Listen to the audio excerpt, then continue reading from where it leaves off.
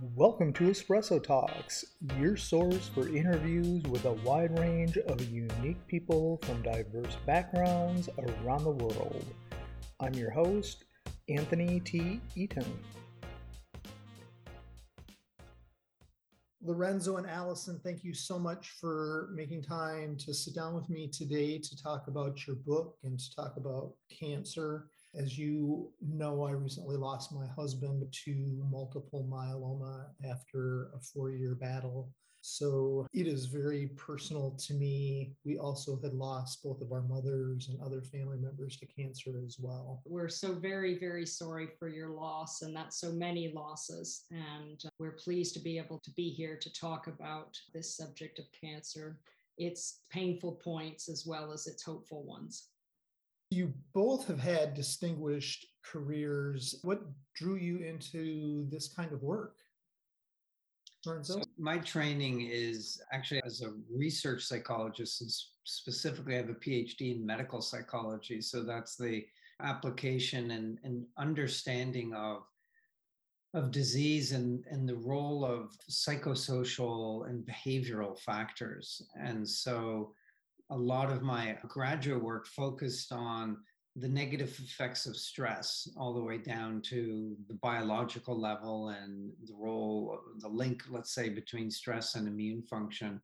And so at the time of essentially graduating and deciding on what area to focus on, this was in the mid-90s when HIV/AIDS was still very challenging for our society compared to where it is today, and an immune-based disease in terms of factors that can control it. And then, of course, there was cancer. So being really interested in the immune system, kind of looking at both of those chronic illnesses, or at least both that have since become chronic illnesses when they weren't so much back then, and focused pretty much exclusively in the area of cancer and trying to understand the role of psychological factors, behavioral factors, lifestyle factors to be able to ultimately prevent cancer in the first place or improve outcomes for those with cancer.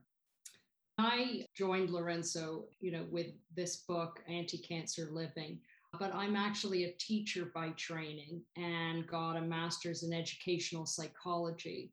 And what happened was Lorenzo would come back from work talking about the research with cancer and lifestyle. And it was fascinating what he was doing, what others in his field were doing. And we realized we were raising small children, that we had an opportunity to influence their health, to essentially fill their toolbox with tools that would hopefully help them lead a healthy life. And we started, jumping in with both feet. And then we realized we weren't doing it. We were not living this life. We were just, making it possible for our children. So we started making changes in our own life with a group of friends as well. Then we started speaking in our community because we realized that we had a unique vantage point, that being that Lorenzo knew all the research and I talked about how to, and putting those together. It was really surprising how little really people knew about this area. So we decided to write a book. And the day that we submitted our final draft, Lorenzo was diagnosed with advanced cancer. So we went from husband, wife, educator, scientist to cancer patient and cancer caregiver. I'll start by saying I really like the way the book is laid out. It was very easy to read and very easy to follow. Did you originally have a concept for it when you started working on it? Was that how you started out, or was it just an evolution? Well, it kind of, followed in the footsteps of David Servan-Schreiber's book, Anti-Cancer, A New Way of Life. I met David in 2009 when we invited him to speak at MD Anderson at one of our grand rounds. And after his talk, we went out for dinner and were with a group of Houston-based philanthropists who essentially said, why is there not more of this as part of the regular medical care terms of teaching people the importance and guiding them specifically in lifestyle, diet, exercise, and get into some of the details. And, one of the answers is essentially there are not the systematic randomized controlled trials, the kind of the gold standard in particular of this comprehensive approach. So David and I designed and launched a clinical trial that's completed, and we're still waiting on the data specifically focused on survival. And so what led to writing this book was that, David died in 2011. The second edition of his book was published in 2009, and it's out of date. And what is next in the evolution is anti-cancer living. So anti-cancer, David's book lays out essentially all the evidence and why it's so important, very personal base, his own cancer story, as well as the evidence in 4 specific areas: diet, exercise, stress, and the environment.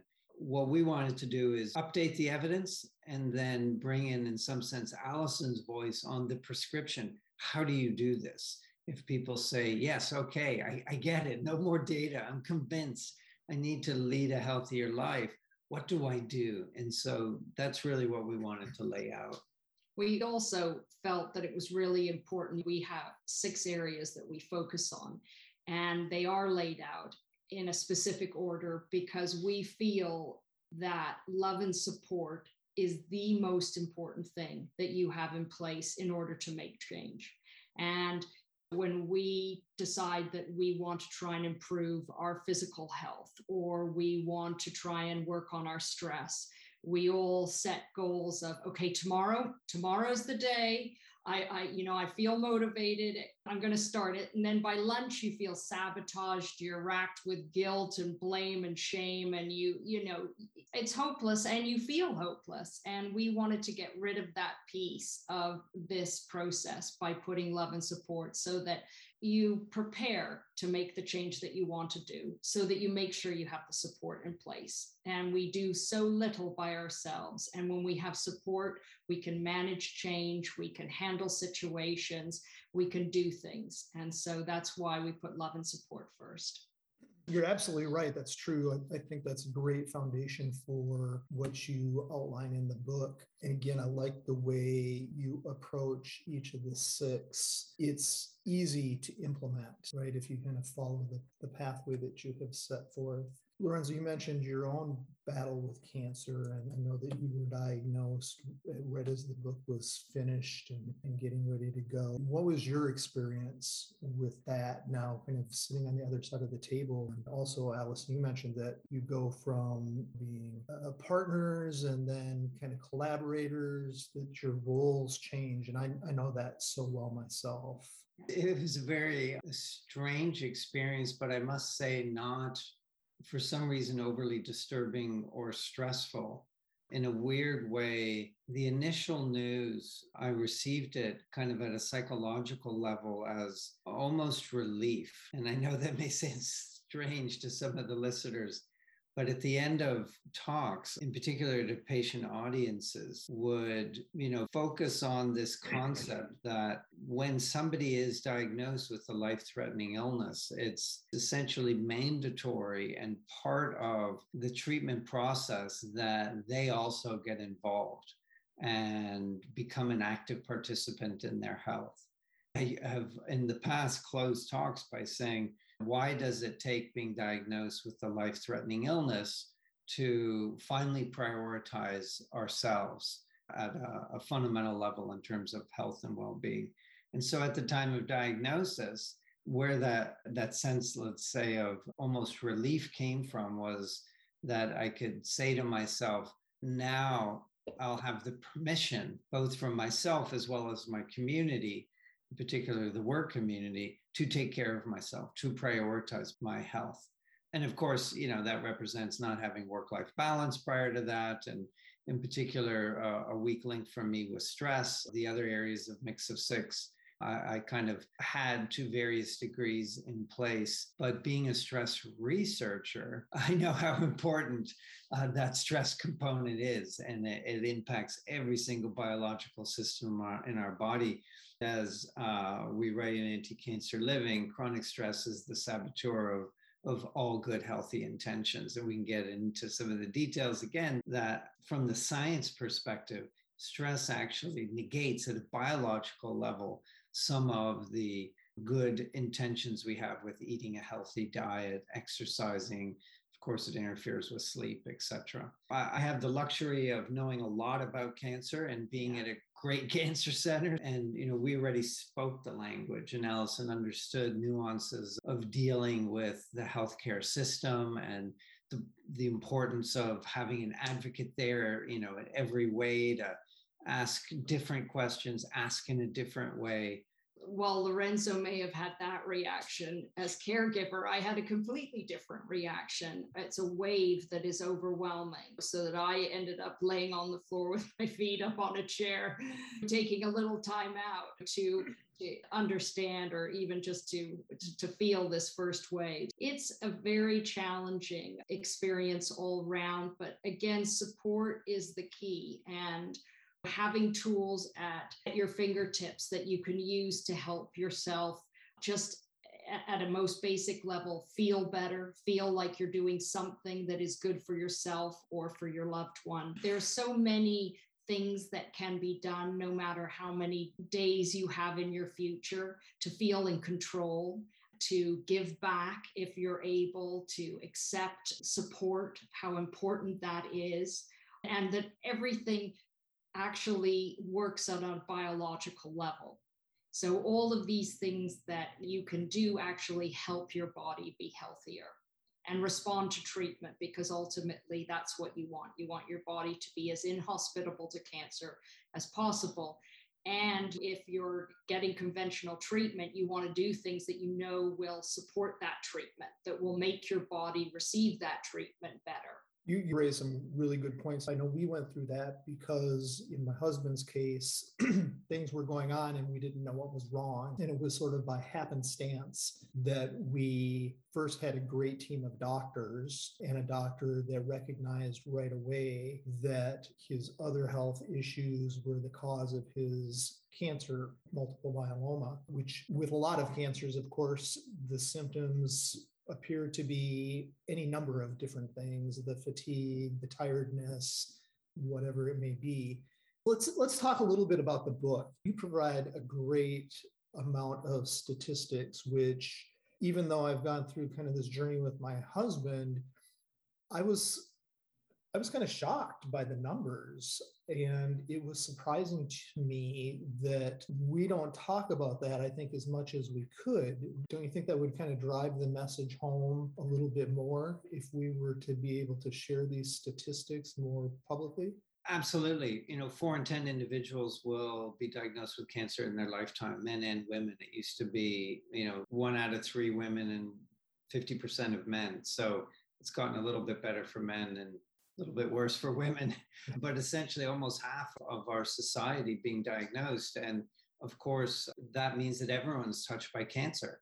Literally everyone. When a show of hands of people listening, of course, this is a biased audience, but everyone is touched by cancer, whether it's themselves, a family member, a friend, or a colleague at work. And what's important to know that we realize most people didn't realize when we started talking with our community about the evidence is that most cancers are actually preventable. That doesn't mean all cancers are preventable, and we can start with the percent that are not. It's perhaps around 30% is just this randomness. It's just random bad luck, if we were to use that term.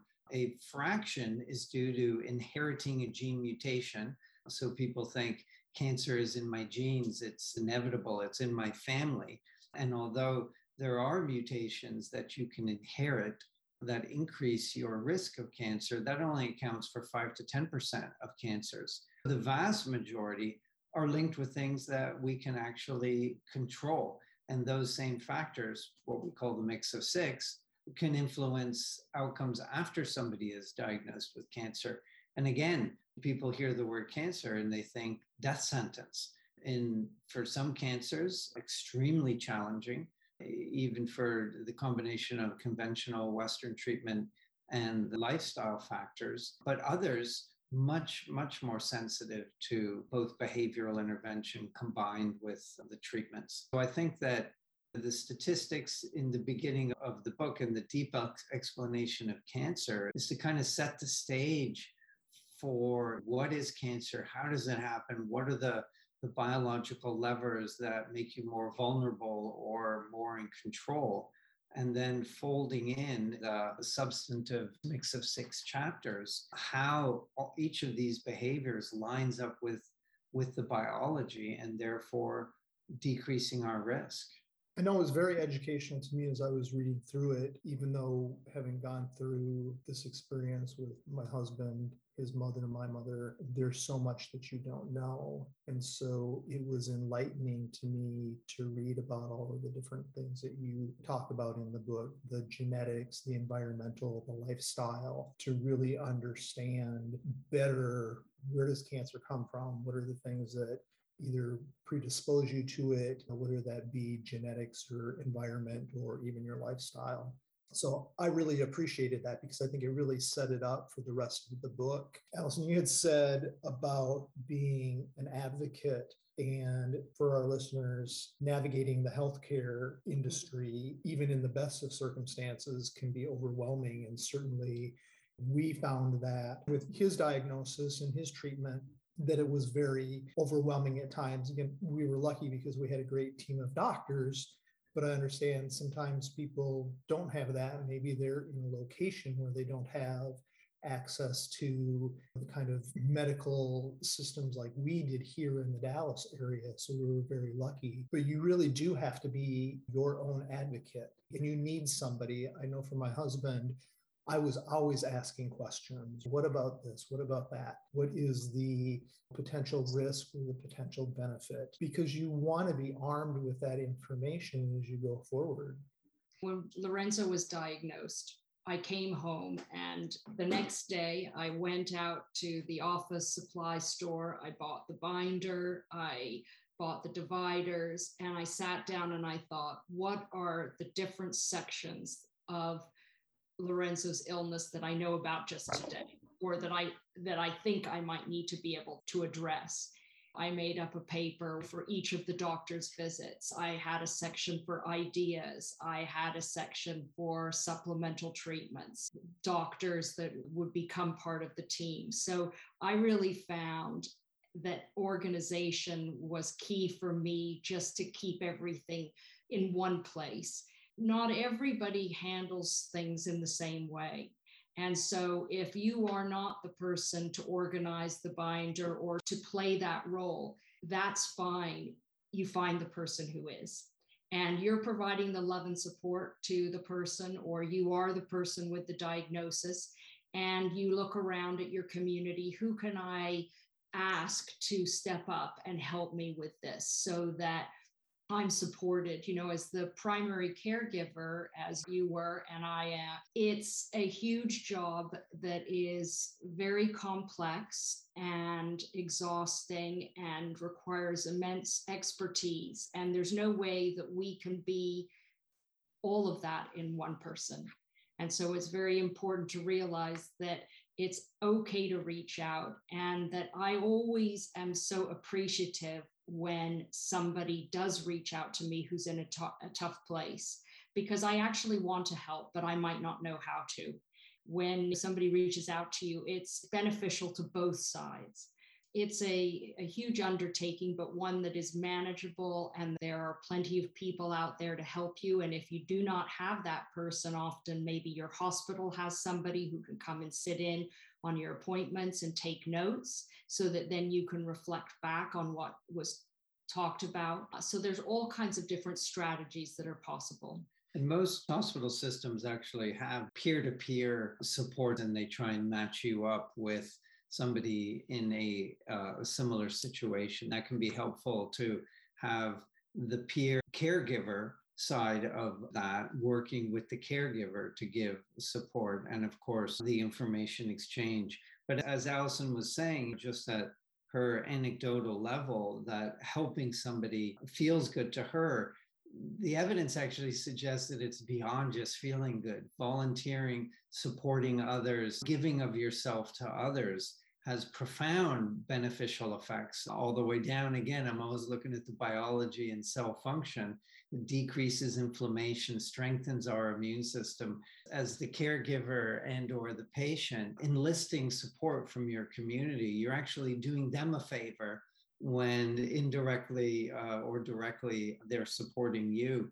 And I know we always say, oh, I don't want to bother that person. I don't want to, impose. You got to get over it, because it's not an imposition, and people really do want to help. And as Alison said, they just don't know how. They don't know what the best thing is going to be. And so I'll often say, when somebody's going through something difficult, just let me know how I can help. And that's sort of this general hand waving that puts them in that awkward position. And most people won't call on you. But most important to say, if you're the person who says, don't hesitate, you call up and you say, what can I do for you today? You text, what do you need done today? Today or tomorrow, I'm here. I need a job. Give it to me. And even to organize around friends, to have one person who helps you with the meals and who says, don't have everybody make the cheesy casserole, because that's actually not going to help your loved one's body function at its best. And so here are a couple of recipes if you need some suggestions as to what could be cooked that's really healthy and that's going to help them.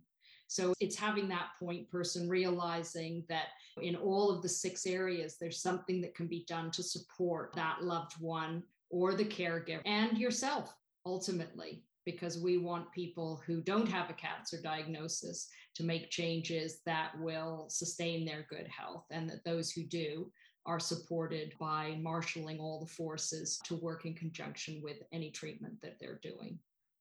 I couldn't agree with you more. And in hindsight, I wish I had your book earlier on, because there are so many great things in there that I think would have helped us as we navigated our battle with his cancer. We were very private people, so it was very difficult for us to ask for help, even though we had neighbors and friends. So for those who are similar, overcome that early on, because you are going to need it. There are all kinds of things that people can help you with.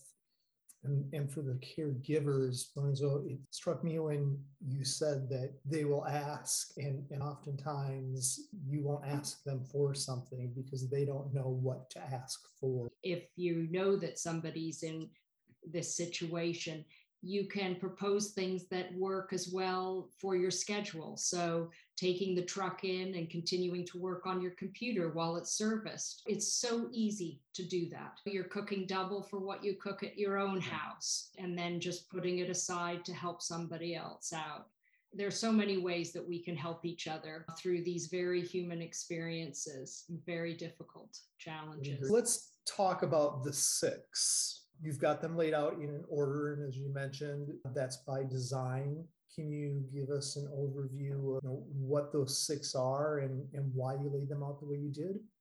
Sure. So starting again with love and support, moving to stress, sleep, exercise, diet, and exposure to environmental toxins. And one area that we haven't spoken about yet as well is the synergy between those 6. But also, the importance in which we view these 6. We put them in order for people to think about the challenges of taking them on. But also, you can start anywhere, whatever works for you in whatever small way you want. It's not something that you have to dive in with all 6 areas. You assess your own situation. What are the things that you think would be easy to accomplish, and what are the things that are going to take more time? And the science behind them. But you got to start with love and support. Yeah, that's the one. And we got into that already. If you don't, then you will be successful perhaps, but very short-lived. And that's what we see with most people who turn to lifestyle more often than not in our society to lose weight. And they start to exercise and modify their diet. and they don't enlist any support. They don't let people in their environment know. They don't have a partner necessarily going into it together so that you can support each other. And most people are lucky to last 3 months, or even 1 month, or some people 1 week. Start the diet on Monday and it ends on Friday. And I've done plenty of 1 day. So that support is so critical, because we're not talking about a short-term thing. It's not a quick fix. It is a new way of living. And to make that sustainable, you really need to have support. And stress comes next, because as we talked about, chronic stress as it arises in our life, which we can't avoid, but if you don't learn how to manage it, it will sabotage all good, healthy intentions. We know, if you look at negative synergy, the main thing that we know and people acknowledge disrupts sleep is their stress. So we tell people to get a good night's sleep and all this stuff around sleep hygiene, but stress can be the main factor making it hard to fall asleep at night. When you wake up in the middle of the night, stress starts intruding and your heart rate and blood pressure goes up, your cortisol goes up, your melatonin shuts down, and getting back to sleep becomes very difficult. As we talked about, sleep decreases the beneficial effects of a healthy meal. So modifying your diet without managing your stress decreases the benefits of all that work you're doing to try and get healthy food onto your plate. Where else do we go? Well, I mean, each one of them are interrelated. I mean, in exercise, we lay out at the beginning of the book, as you saw, and more detailed in the appendix, what are called the cancer hallmarks. And these are 8 to 10, and there's more now, but biological processes that are necessary to allow a cancer cell to grow and thrive in the body. So the negative side. So cells, when they behave properly, are dividing normally and in a controlled manner, and that is healthy cell growth. Cancer is cells that are out of control, and there's multiple processes that keep cells behaving properly. And if they don't, then there's processes in place where that cell is supposed to die. Cancer essentially activates all these systems in the body that allows that mutated cell to grow and thrive. And stress, diet, and exercise activate all the cancer hallmarks, or the opposite of exercise, sedentary behavior. So yes, exercise shuts down all the cancer hallmarks. Exercise decreases inflammation. Exercise improves immune system functioning.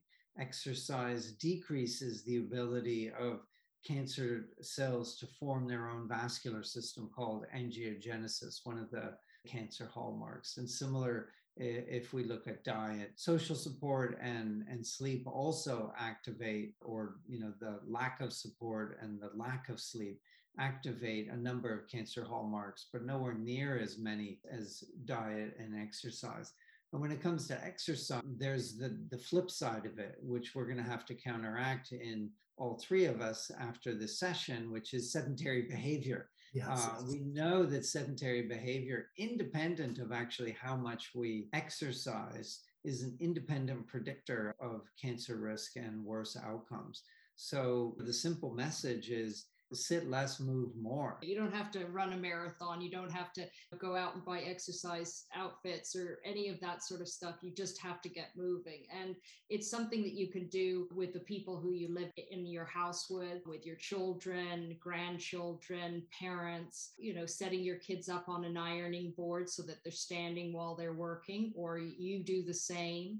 Putting a box on a table so you stand more than you sit, walking around the block, now that so many of us are working from home. And even if you're not, when Lorenzo was working full-time in his office at the cancers at MD Anderson, he did walking meetings. You take the stairs up to the 11th floor. You start putting into exercise where you can manage it. And now if you can have a meeting while you're on your phone, walking around your neighborhood, that's a terrific way of putting exercise in. So it's really just stepping up from where you are right now and doing something small to increase your movement each day. I know as I read through it, I certainly identified things that I should and can and will be doing differently. I wanted to ask you the question, though, from a societal standpoint. Are we sending people mixed messages? It seems like we are. We know the benefits of exercise and eating well, minimizing our stress. But then we also promote these things, fast food. We promote the idea of, oh, you have to work more, you have to work longer hours, sleeping less will make you successful. How do we counter those kind of mixed messages that we are sending to people? I agree 100%. Up until recently, the message was work more, work on the weekends, get your food as fast as you can. Exercise actually in an oftentimes unhealthy way. And a lot of people have exercise related stress injuries and the like. I think that there is a sea change that's happening, and we see work wellness programs. Work-life balance is now talked about a lot. There are certain companies that are more leaders in this area than others, and perhaps companies that can afford to, Facebook, Google, etc., where they have wellness instructors that are part of the team, and they have sleeping pods so that people can get sleep during the day. Fast food restaurants are now having more vegetarian options. I'm not sure if some of these meat substitutes are much better than healthy meat, but you can't get healthy meat at a fast food restaurant. So, nobody has done that research. But I think what you're raising is that the bigger issue is to be successful at a societal level in decreasing chronic illness. We've been focusing on cancer, but you could layer on to the mix of six: diabetes, Alzheimer's, stroke, heart disease. Essentially, the majority of premature deaths in our world could be prevented through changes in lifestyle. And I think there is often too much focus on the individual. You just need to have more willpower to overcome some of your food-related cravings and addictions and the desire for sedentary behavior. In the book, it's not as prominent, let's say, as it was in a first draft. In each of the chapters, we talked about our evolution and our ancestors. Our prehistoric ancestors, it was not good for them to exercise. Conserving energy was super important, because it wasn't as easy and it took a lot of energy to get food. Now it takes zero energy to get food, and the food that we're getting has too much energy in it, meaning calories. So we have to actually overcome a lot of the preset characteristics of our hunter-gatherer ancestors, which is that it feels better to be sedentary than to exercise. We have to force ourselves to overcome the desire to be sedentary. We have to force ourselves to overcome the craving that we have for high fat and high sugar-based foods. In other words, high calorie foods, because high calorie foods meant that we were going to survive as hunter-gatherers. We're no longer hunter-gatherers. So there's a lot to overcome at the individual level. And I think putting that pressure on the individual when we still are living within, in some sense, a hunter-gatherer brain, and in terms of the evolution of humans, it inappropriately puts too much pressure on the individual. And we do need a systemic, societal-based approach to this. There isn't an easy answer to that, but it does need to be a concerted approach. And businesses, actually, a lot of them know this. They know that the individual who is healthier is going to be more productive. So we can look at Google and Facebook and say they're doing this for altruistic reasons, but they know that people who meditate and are less stressed are going to be more productive. They know that the person who is getting a good night's sleep is going to be a better programmer and have a lower probability of burning out and then needing to replace them and to train a new person, etc. Absolutely. I would agree with you on all of those points.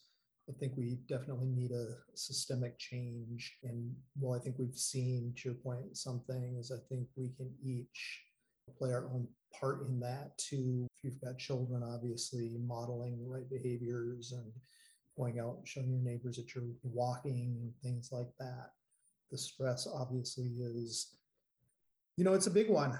I know in my own career, I have certainly experienced that, and it was a realization to me of what the stress of both working and being a caregiver, the toll that it was taking. So I think we all need to be very aware of the impact of our societal stress. I did want to ask, how has the book been received? We have heard the nicest compliments and reflections. You send something out there and you hope that it will be a tool for people.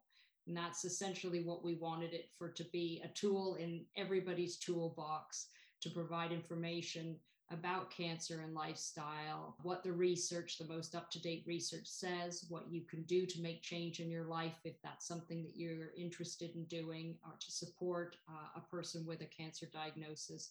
So we've had many thoughtful and reflective notes back to us from it. So that part has been very, close to our hearts. And from the physician side of things, yeah. I think physicians are grateful to have something that they can give to their patients to guide them, because invariably, I don't know the statistic, but it's probably close to 100% of patients say, okay, now what can I do? What are the right foods for me to eat, because I heard diet matters. And the healthcare system, the healthcare professionals are not trained in any of these areas. So now they actually have something that they can say, oh, I'm glad that you've asked. There's this great book called Anti-Cancer Living. You make a very good point there, because as I was reading the book and you talk about this in the book, in reflecting, I feel like that was one of the things that was missing in the holistic approach to treatment with my husband. I don't remember anybody sitting down and talking about, now that you have this diagnosis, these are the changes that you should be making in your lifestyle. Can we be doing a much better job in terms of providing a more holistic approach when somebody does end up with a diagnosis of cancer, beyond just here's the treatment? It's not only can, we must, and it's imperative, and more so even from the prevention perspective, because again, most of these premature deaths could have been prevented. And the US spends more on healthcare than any high-income country, and we have some of the worst health outcomes. So what we're doing now is not working, and it's definitely not financially sustainable. And the strain on the system is going to become even greater. So it doesn't take much. We know from the smoking literature, where there's been somewhat success from a public health perspective, just having the physician say, you really need to quit smoking, and here are some resources, leads to quit rates that really good return on the investment. A publication the other day showing that if somebody on the healthcare team mentioned that a patient should exercise, there was on average a 15% increase in exercise per week. Now that may not sound like a lot, but they calculated that that would decrease mortality by 10%. That's a lot, considering it's one sentence coming from somebody on the healthcare team. So, we need to go back into medical school, of course, but not give up on the current people who are educated in the system. And there's tools like Anti-Cancer Living, and why we push so hard to have our reference section, which has over 1,000 references, scientific documentation of why this matters. And a lot of the lay readers may not, want to get into the science, but they don't have to. They can skip over it, but it's there to make sure the physicians know this isn't conjecture. This isn't just our ideas and something that'll feel good and be good for people just for their well-being. There is incredible science supporting all of this. And again, not just for cancer, but for all chronic non-communicable diseases.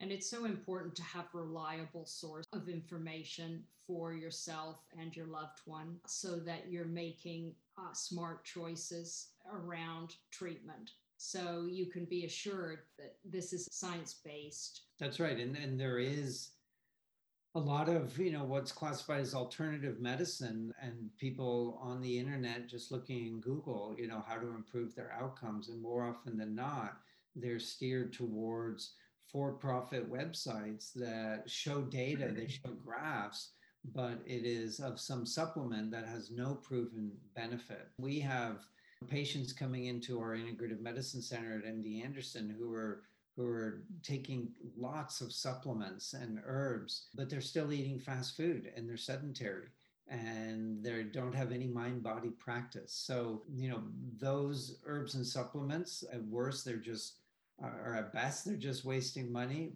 but it could actually, negatively impact their outcomes. And they're not doing everything they can to improve their outcomes, as Alison said, based on the science. Well, it certainly goes to our society's tendency for the quick fix, right?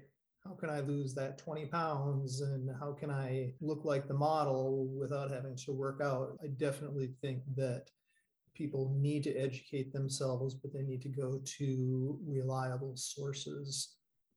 The last question I wanted to ask you, because you mentioned things like meditation, are we a little too reliant on our Western medicine? And by that, I mean, we don't do a lot of things because there's cures for this, there's cures for that, there's treatments. Even when we get sick, integrating some of the Eastern philosophies into our own well-being, things like meditation, deep breathing, even acupuncture, these different things that have been used for centuries. We're definitely too reliant on just thinking that, I'll just do what the doctor says and I don't need to do anything else. We know that that's, for most diseases, not good enough. And there's so much that can be done.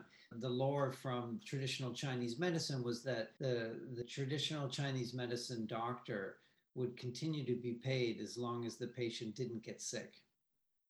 So much more of a focus on prevention, and the whole yin yang theory, which some would say originates from traditional Chinese medicine, but it exists, this concept of balance within the Ayurvedic system, which is the Indian traditional medical system, Korean medicine, Japanese medicine. It's really about maintaining balance. And Western lifestyle is definitely out of balance. And a lot of these diseases, the origins are because of an imbalance.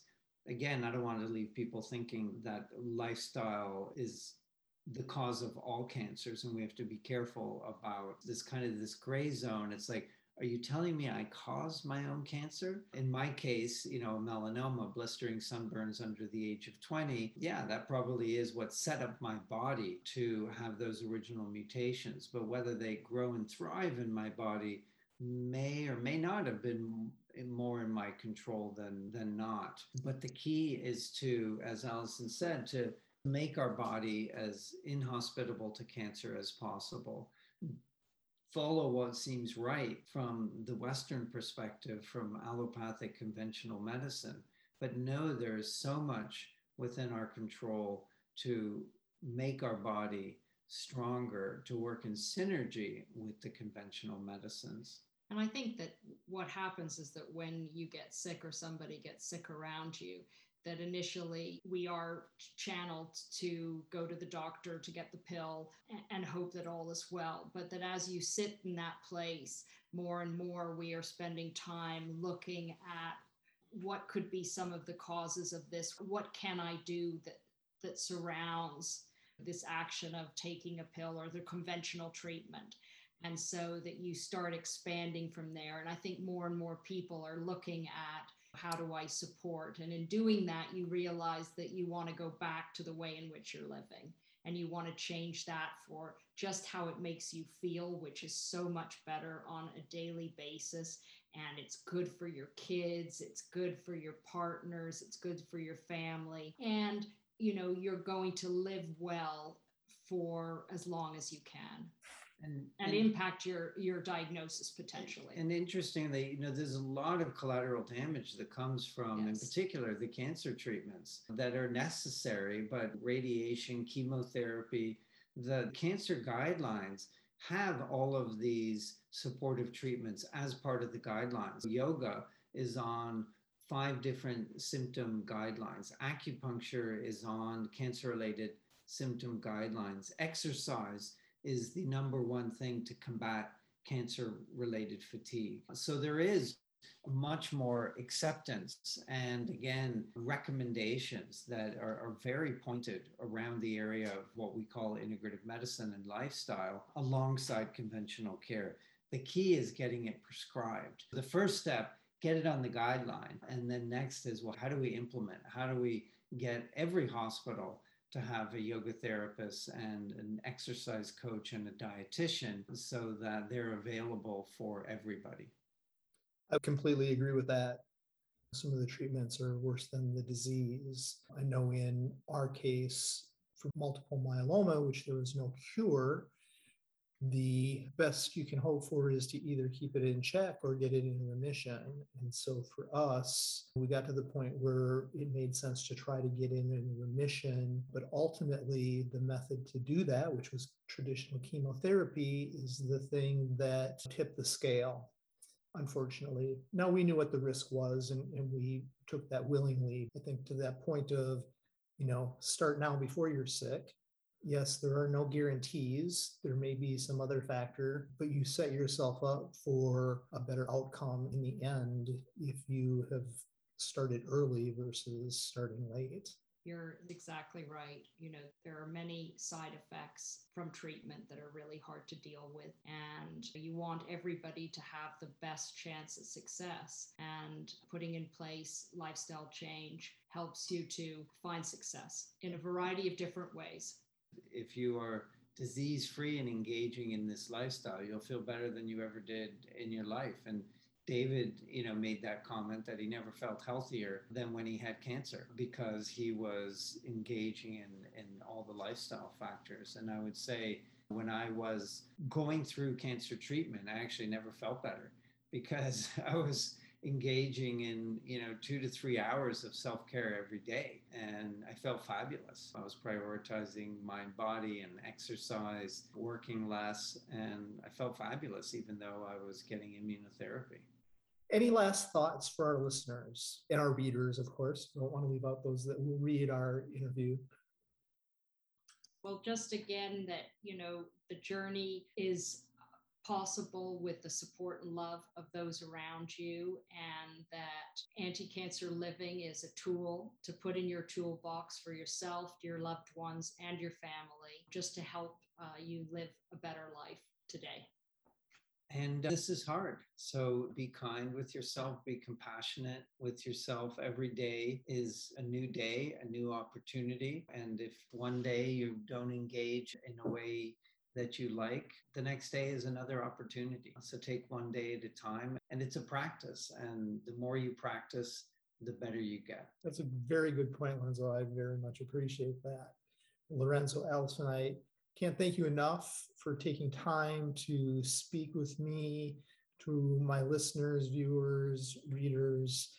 This is really great. We'll put information out on how individuals can get the book. We'll include some other information as well. I thank you so much, and I hope you have a blessed rest of your day. Thank you so much. It's been a pleasure to talk to you. Thanks for having us. Thank you. Thank you for listening to this episode of Espresso Talks. Lorenzo and Alison's book, Anti-Cancer Living, is available for purchase on Amazon.